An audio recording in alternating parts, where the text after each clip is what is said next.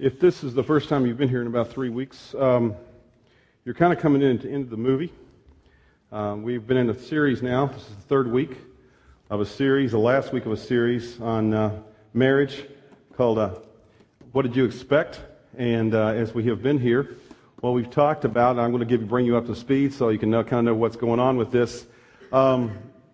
We've talked about how when we first get married, or even before we get married, we come into the relationship of marriage with every person does, with this box called desires.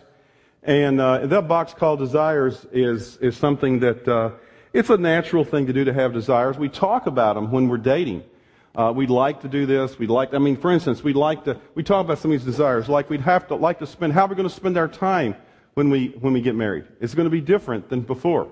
If it's not, you probably have some issues. But the issue is that time is going to be an issue. We talk about things like, are we going to have kids? And whatever. We're going to have kids. How many kids we're going to have? Things like that. We talk about what kind of stuff we're going to have in marriage. These desires to have, like nice cars, homes, things like that. We talk about other things like what are roles and expectations that we have. And another thing we talked about as well is, men have this expectation that their wife will never wear anything to bed that looks similar to this at all. And wives are going like, I hope that my husband just loves me so much that he really doesn't care what I wear. He just wants me to be comfortable. And so those are desires that we have. Now, the problem is if they stay in the desire box, we talked about this the last 2 weeks, it's fine. But the problem is soon, for some reason, after we both walk down the aisle, we say, I do. Right after that, what happens for many people is we dump a lot of these desires into another box. They become what we call expectations. And there's a big difference between a desire and an expectation. A desire is something we like, and when it happens, what happens is we're grateful. But when it's an expectation, and we take these things and we put them in the expectation box, then it becomes the standard by which we measure the success of our marriage. And really, if it's done, if a desire turns into an expectation, if we do it, all it is you're meeting the expectation. It's zero. I'm not grateful. I'm just, that's the way it's supposed to be in the relationship. That's what we've talked about the last couple of weeks. And the thing is that when we're dating and stuff, and we're talking about desires and these things that we'd like to see happen in our relationship, it's a fun thing to do. It's a great part of that relationship. But when they become expectations, it can become a burden. And in a real sense, we talked about what happens when they dump all these things in the expectation box. What happens almost immediately then, we have this different relationship. It's no longer based upon what the Bible says our relationship is to be based upon, which is a covenant, based upon unconditional love to one another. It's based upon more of a contract, that we are to operate this way with each other. We have these contractual obligations to each other that we're to do it. So we have this debtor relationship that we have going on in our marriage. And I talked about this a couple of weeks ago, that what happens is when that happens in our marriage, it puts incredible strain on the relationship when we live in this area of expectations, this debtor relationship. And what happens, there's like 4 consequences, or 4 options about how you operate in that relationship. One is that some people just run from the relationship.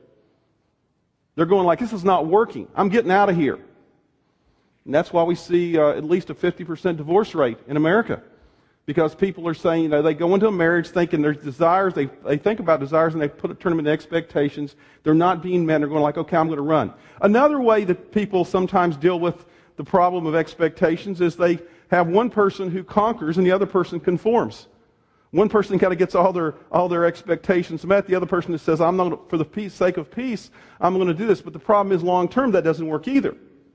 Because what happens when you have one person conforming, one person conquering, what happens, the person that's conforming all the time gets fed up with it after a while. And then a few years down the road, what happens is usually that divorces as well. And then the third is compromise. And that's where, and I shared with you last week, that for the person who is not a Christian, that's about the best you can do in a relationship is compromise. You can just kind of work together and kind of give in on both ways. But what we talked about last week, the fourth response, is God's response. And we talked about this because it comes out of Ephesians 5:21 and following, where we said this: submit to one another out of reverence for Christ. It says that we in a marriage relationship, what we're to do is we're supposed to submit to one another, not because the other person is such a great person. It doesn't say submit to the other person because they're great. Because they're perfect in every way. They're not Mary Poppins, okay? nearly perfect in every way. Not for you, some of you look at me like, Mary Poppins. Boy, you're old, Pastor Bill. My son and daughter tell me that every day. Okay, they're 30 and 25 almost, and so they think, I'm ancient. But anyway, the thing is that the problem is this fourth response is not because the other person deserves it, but simply because God says, out of reverence for me, out of reverence for Christ, when we're a Christian, how we express that in our relationship is through our spouse. We give that love, that unconditional love to our spouse as a way of demonstrating our love to God. That's what it says if you read those passages out of Ephesians 5, 21, 25, 23, 25, and 26, down through there. It talks about that. And if you didn't we're here last week, you can get that message on podcast as well, or on the CD outside, and pick it up and listen to that, because it talks about what the Bible says about the relationship and what it's to be based upon. Now, and we talked about what happens too up on the stage up here. We have these two big eyes.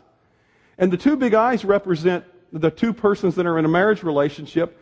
We come into the relationship as an I. It's about me. I hate to tell you this, but it's just part of our makeup, all of us, right? I mean, it's all about us. We come into the world, and as soon as we're born, the thing is, wah! I want this. Right? That's just, yeah, babies, you know what's going on. It's all about them. And truthfully, we just get better at it over the years, most of the time.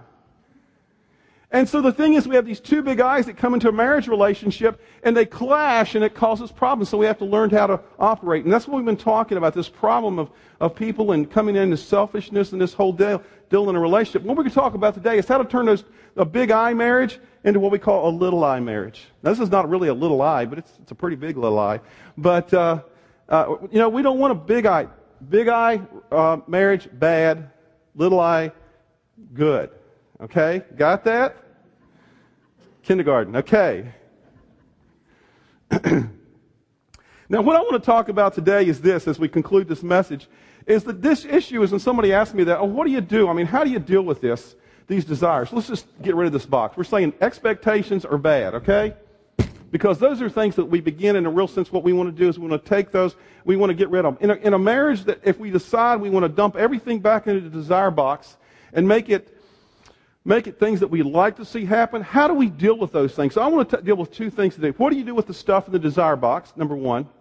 And then also what I want to do is, at the end of the message today, I want to talk about how do you talk about the stuff in the desire box. And I'm going to give you 3 specific questions that you can take home and use to talk about the stuff in the desire box as well. And the Bible actually answers the question about what do you do with the stuff in the desire box. And it basically says this: as a married person, what am I to do with all the anxiety and all the desires that I have over here in this box? What do I do with that?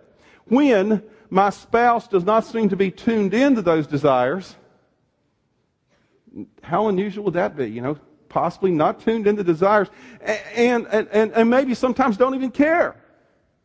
What do you do with that stuff? What do you do? Well, what you don't do is this. Let me tell you 2 things you don't do with it. Number 1 is you don't pretend it's not there. Don't pretend you don't have desires. You do. I mean, you talked about them when you were dating, right? I mean, and it was warm and all fuzzy. And you're going, when we get married, and you had all these warm, fuzzy desires, and they're good things. There's no problem with the desires. Don't pretend it's not there. It doesn't stop because you got married. You still have desires. So don't pretend it's not there. Number 2, don't just do what most people do with the desires when it's not working. Just get busy and stay distracted all the time. See, the danger is, so often what we do is you decide your spouse is not going to meet your needs, your desires in your life, even if you desire to put them into the box here. And so what you do is you say, well, I will respond the same way, because I don't know what else to do. And what that communicates when you desire the same way is this: I'm just as disinterested in the relationship as you are. That's what it communicates when you just get distracted and busy and don't focus on these things.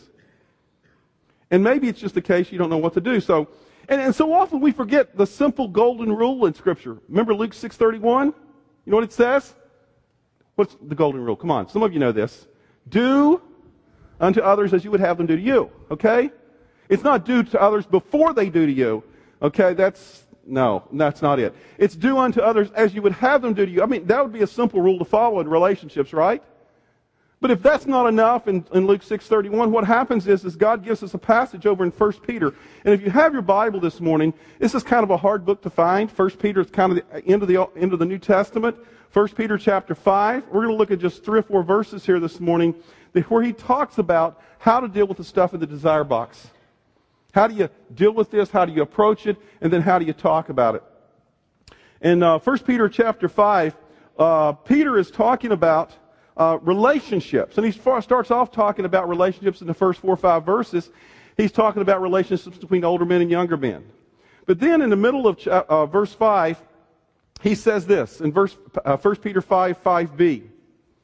After he talks about these relationships very specific, then he says this, all of you, how many does that include? Everybody, okay, all of you, your sharp crowd this morning, little I, big I, good, bad, you know. I've been busy the last 3 days moving my son and daughter-in-law to St. Louis, so it's been kind of crazy. So it's just hectic. You'll have a life like that? Hope not. But anyway, all of you, clothe yourselves with humility toward one another.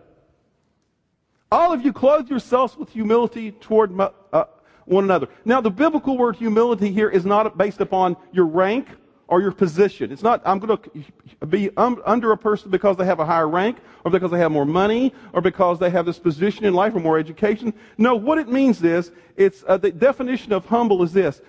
Put others first. Put your desires, I'm going to put your desires ahead of mine. It's a decision that we make where I choose to put your stuff ahead of my stuff. Where there is a conflict between the stuff, my stuff and your stuff, I choose, it's a choice we make to put yours first. That's what Peter is talking about. It says, all of you clothe yourselves with humility toward one another.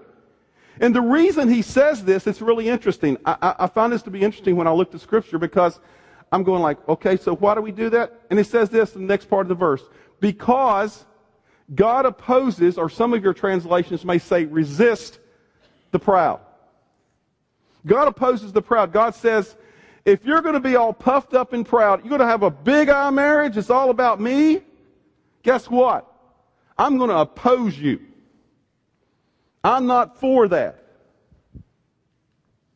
If you got 2 big eyes and you're wondering what the problem with your marriage is, and you've been praying, God, fix it, but you're still focused on what I want, but God's not working, guess what? Because God opposes the proud. God's in opposition to the proud. He wants to teach you to do something else. He just said, clothe yourselves with humility, because God opposes the proud. God says, I'm not going to show up in that relationship if it's all about you. And then he says this, which is the great part of the verse. He says, God opposes the proud, but He gives grace to the humble. He gives grace to the humble. And this is not salvation grace, and that's not what we're talking about here. The word grace here means the ability to do what you need to do in the moment.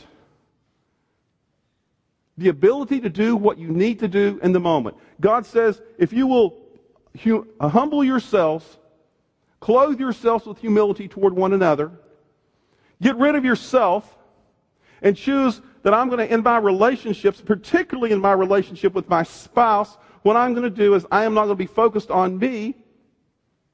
He says what He'll do is He'll give you the ability to do what you need to do in the moment. Now that is huge. That is huge. The ability to do what you do in the moment. See, God empowers us, what He's saying, to do what we need to do in the moment, no matter what area of life you're talking about. See, God's not going to be involved in the areas of life where you're going like, well, I can do that myself. I don't need your help. And we may not say that to God, but our first response is always, well, I got to fix it myself. Well, God says, you're just proud. You got to get over yourself. Humble yourself. Clothe yourself with humility. Say to me that I can't do this alone. I need you, God. And God said, I'm going to be right in the middle of that, because I give grace to those who are humble.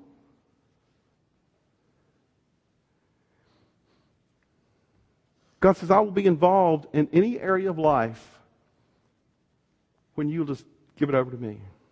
But if you want to do it yourself, fine. Do it yourself. You're on your own. See, in a big I marriage, what we do is we strain to fix it. I have people all the time come to my office and talk to me about their marriage, and all they talk to me about is this. This is what I've tried to do. What I have tried to do. Big I. What I have tried to do. This is the way I've tried to fix my marriage. This is what I have done. And so often, it's a last resort. They come and they go like, I don't know what else to do. And I'm going like, if you've given it over to God? Have you said to Him, God, I can't fix this? I give up. I surrender. But that's what God says. Clothe yourself with humility because God opposes the proud but gives grace to the humble. If you want God to get involved, this is what He says in the very next verse, verse 6. He says, therefore, humble yourselves, therefore under God's mighty hand. Humble yourselves under God's mighty hand. If you want God to get involved, humble yourselves under God's mighty hand. What does that mean? In the Old Testament, there's this view of what this means, and the people, when they read this and they read what Peter wrote, understood this. The word humble yourself basically means I declare my dependence upon and announce my obedience to God. I declare my dependence upon and announce my obedience to God. God, you're God. I'm not. I need you. See, that's exactly where God wants us to be in every area of life. And it's no difference in our marriage relationships or any relationship, for a matter of fact. Because God wants us to understand that what He wants is not about us. And so when we have that attitude, how do you know you have that attitude? Our attitude is this, is we respond to God, yes. Now, God, what was the question? Instead of trying to say, God, here's what I want you to do, would you bless that? Totally different mindset. And then this is what He says also. He says, humble yourselves, therefore, under God's mighty hand. And He says this, that He may lift you up in due time. That He may lift you up in due time. Now, this is the part of the verse that we just don't like. What's that mean? In due time. Because in due time, I shared this last week and I shared it this week. None of us like due time. We want it now, right? We want, Pastor, give us this formula. Okay, I'm going to apply it on Monday, and by Thursday, everything will be great. Sorry. Doesn't work that way. Y'all knows that, right? Even if I speak Southern. Y'all know that, right? Okay. Yeah, it doesn't work that way. See, God says that I'm going to give you the grace, the ability to do what you need to do while I'm working in the situation. That's the due time. And the due time is different for every case. There is no formula. I've known people be in the due time for a long time. And I've known people be in the due time for a short time. There is no formula based upon this. Everybody's circumstances are different. But after a time of humility and faithfulness, I have seen God do amazing things in my own life and in other people's lives as well. See, the attitude God wants us to have is this. I would rather be in the due time, even if it's a long time, than try to fix it myself and get frustrated all the time myself. To try to manipulate and coerce all the relationships that I have. God, no, I just want to give it to you. And in the due time, God, you will give me the ability, the grace to deal with the stuff. To do what I need to do and keep going during the due time. And what do you do in the due time when all this stuff is going? And guess what? Peter gives you the answer. What do you do in the due time when all this is going in the meantime? 1 Peter 5:7. Cast all your anxiety on Him. Cast all your anxiety on Him. How much of your anxiety do you cast on Him? This is really easy this morning. Oh, thank you. Gosh, you guys are so good this morning. You're actually responsive. I hadn't heard amen yet, but that's all right, you know. Okay. Cast all your anxiety in Him. It means in the meantime, when all this stuff's going on and all this stuff that you got here in this box and you got these desires and you wish that they would happen and you said, God, I don't want it to be an expectation, but I have these desires and He's going, and you're starting going down the list. You make yourself a list. You're going, God, I have this. And that's silly. I shouldn't worry about that. And that's silly. God says, no. He says, in the due time, cast everything, all. Back up the truck and dump the whole load. There wasn't trucks in that day, I know. But the issue is, that's the idea. Back up the whole load, dump the whole load, and God says, what I did, cast it upon me. Whatever's in your box, don't edit it. Because God, in the due time, He's going to do different things with the stuff in the box. Some of the things He's going to change your desires. Some of the things He's going to work toward because they're legitimate desires. God will work on you in the due time. But He says, in the due time, I'll give you the ability to do what you need to do. I'll give you that grace, that ability. He says, but cast it on me. Don't sit around and stew about it. And then this is why He says, do that because He says this. And this is the punchline. Because He cares for you. In the original language, it basically means this, because you are of concern to Him. See, God is saying to us, it's kind of like this conversation with God.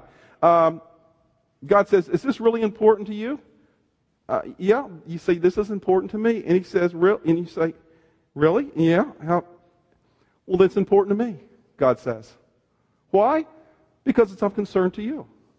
It's important to me too. And you can cast it all on me, and I will give you the power in the due time to do what you need to do. Even if it never comes around, I will give you the power to endure and to deal with the issue of what's going on in your life in the due time. Because He cares for us. He's not this God who's far off in the distance and has no relationship with us. He wants to be this intimate, personal God who knows us and works in our life. So we can either do one of two things. We can follow this plan, it says in 1 Peter, by humbling ourselves, clothing ourselves with humility, turning to God and allowing Him to work in our life in the due time to give us the grace that we need in the due time. And He will work in that situation, and He will work on our desires, and He will help us through that. Or we can have an I marriage. And the I marriage is where we don't cast our cares on God. We just hold them all in, and we sit there and stew, and we just constantly are miserable in our relationship. And all we can do, and I'll tell you how I know what kind of relationship you have, is how you talk about your relationships. If all you can ever do is grumble about your marriage, you have an I marriage. Because when you give it to God, God will begin to work in your heart, and He'll begin to work in the other person's heart, and in due time, things can change. Not always. Okay, it's not a formula. But God said, this is the start and direction of a relationship. And I've heard stories over the year, but one of the most dramatic stories I ever heard about this, and know how God works, and I've seen God work in this, when people trust God with this over the year in the due time, and God gave them the ability to do things that I would never think they would do, is I'll never forget 30 plus years ago in North Carolina, when Vicki and I were in seminary. I was in seminary. She was working and finishing graduate school. I was in a little church called Flat Rock Baptist Church. Isn't that a cool name? I looked it up the other day to see why they called it Flat Rock Baptist Church, because it had a bunch of flat rocks around it. That was originally what it says in the history of Flat. I didn't know that when I was there. But it's out in the country near Youngsville, North Carolina. It's a country church of about 150 people, fairly large country church. And I was on staff there while I was in seminary. And we these little country churches, I call them family chapels. They had several families in the church. There was one in particular. They had a whole bunch of daughters. 3, 4, something like that. I can't remember exactly how. 3. My wife's back there signaling. Okay, yeah, 3. And 3. Okay. And they had really cool names: Rochelle, Darnell, and I can't remember what the other one was. But I'll never forget the family, because often we would be, and their parents lived with the church there too. And oftentimes after we'd been there a while, they started inviting us to Sunday lunch at their house with the whole family. It wasn't just them; it was everybody. Kids, dogs, cats, the whole deal. And so we had that deal. But come to know that family probably better than any family in the life of the church. But I'll never forget one of the daughters. Her name was Darnell. And Darnell, wow. I remember coming to me weeping one time and coming to the pastor. I was an associate there. I was actually the pastor of music and youth. can believe that or not. But the thing was, she came and she was talking to me, and she was probably in her late 20s at the time, I guess, and not much, about the same age I was at the time. And she had a husband and had a couple of kids. And she was just weeping because I'd never seen her husband. I'd never seen him once at church. And she was there faithfully all the time. And she came to me and started sharing with me and sharing with Gary, who was the pastor. She said, I just don't know what to do. I really believe in marriage. I'm committed to my marriage. But my husband, he just won't quit. And we're going, well, quit what? Well, she says he'll leave for like 2 weeks at a time and just not show up. And I come to find out that he's going and shacking up with other women. You know what our advice was as pastors? Run! I mean, biblically, he was committing adultery. That's what he was doing. She had on biblical grounds, but she said, no, I'm committed. I'm trusting in God that God's going to work in this marriage. And for over 2 years while we were there, she went through time after time after time of this. And she was and the kids were devastated, and she was devastated. But she was hanging in there with God, and she was, in a due time, I've never seen anybody do it like that. And even after we left the church the first few years, and this has been almost 30 years now, after we left that church, we kind of kept in touch with the pastor that was there and I'd always ask about Darnell. How's she doing? In about 5 years after we left that church, it was another 5 years later, the pastor said, you will not believe what happened. So Darnell's husband showed up at church one day. And he had been partying and carousing and doing all his deal for a long time, and he finally came to the end of his rope, and he said, Darnell and God must have wore him down. Because he came weeping down the aisle, committed his life to Christ, and we're going, sure. But said from then on, his life for the last few months has been totally different. He's been a devoted father, a devoted husband. His whole life has changed.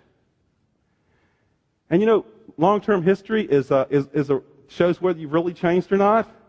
I got on the website of Flat Rock Baptist Church in Youngsville, North Carolina, a couple of days ago to check and see what was going on, to see if I could find anything.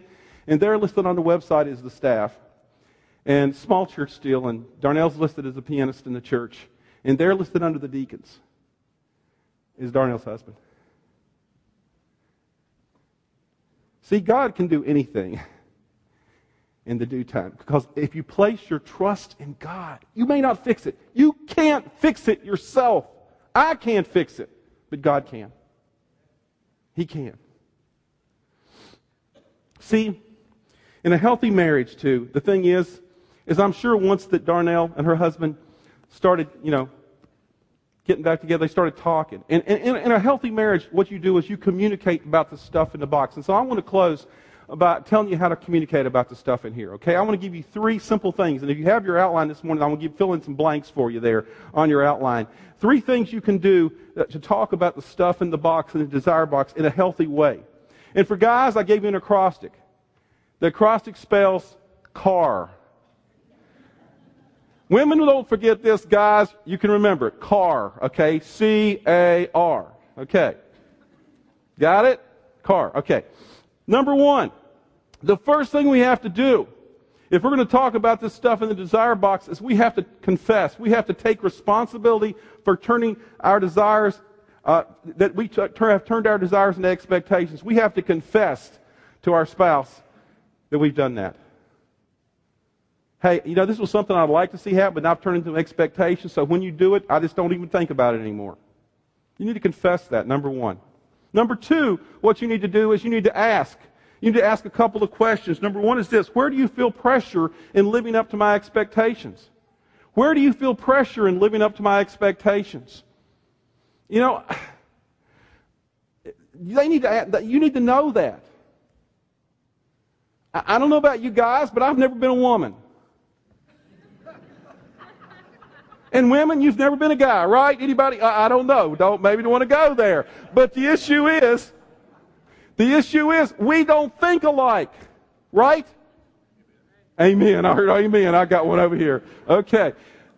So the thing is we need to understand, and the only way we will know sometimes the pressure that we feel is to communicate the pressure. Where do you feel pressure in living up to my expectations?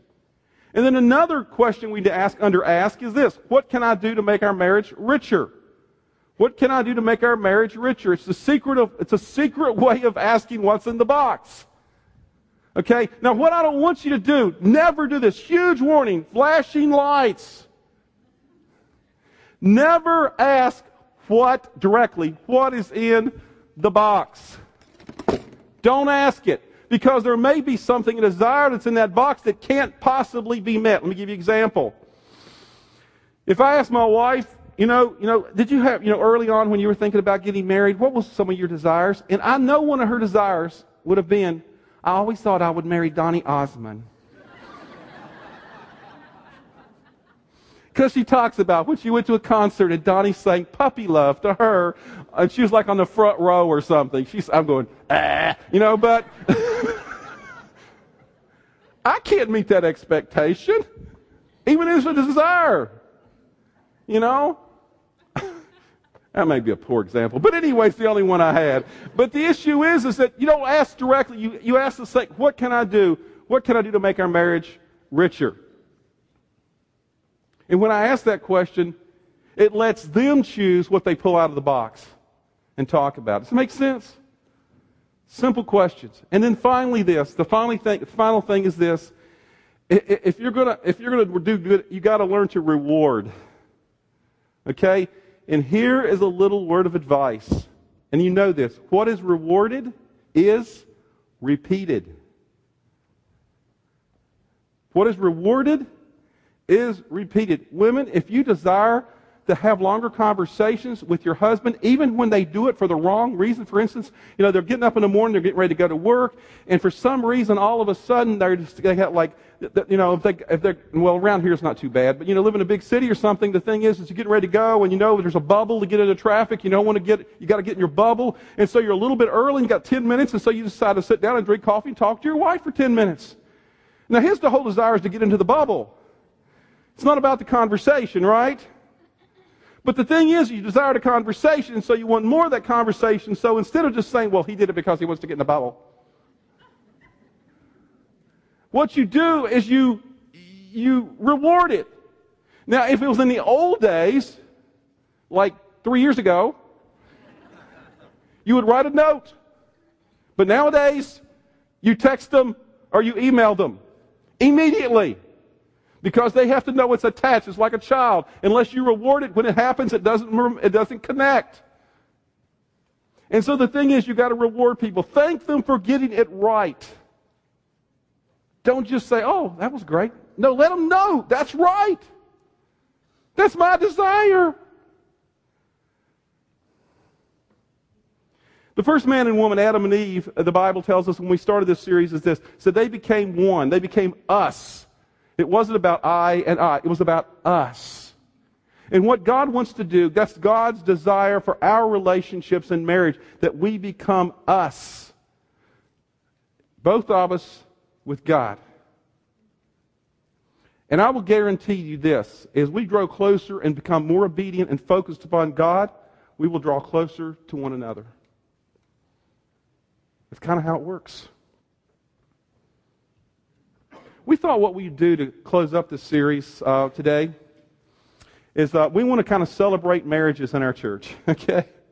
So Nate put out on the internet or somewhere in bulletins or wherever it was asking people to turn in, give pictures of marriages and how long they've been married and stuff like this. So we're going to show some interesting pictures of some folks that are sitting here this morning. Now, pray about this too. This is an advertisement. One of the technology things we know we need is a better projector soon, It'll be obvious in these pictures, but it does, I think, decent justice. So strain your eyes and look at these cool pictures as we close. And right before we do that, let me just pray. Then we're going to watch the pictures and hear a little song, and Nate's going to dismiss us in just a moment. Let's pray. Thank you for listening to Great Oaks Community Church's weekly podcast. For more series and podcast information, go to greatoakscc.org.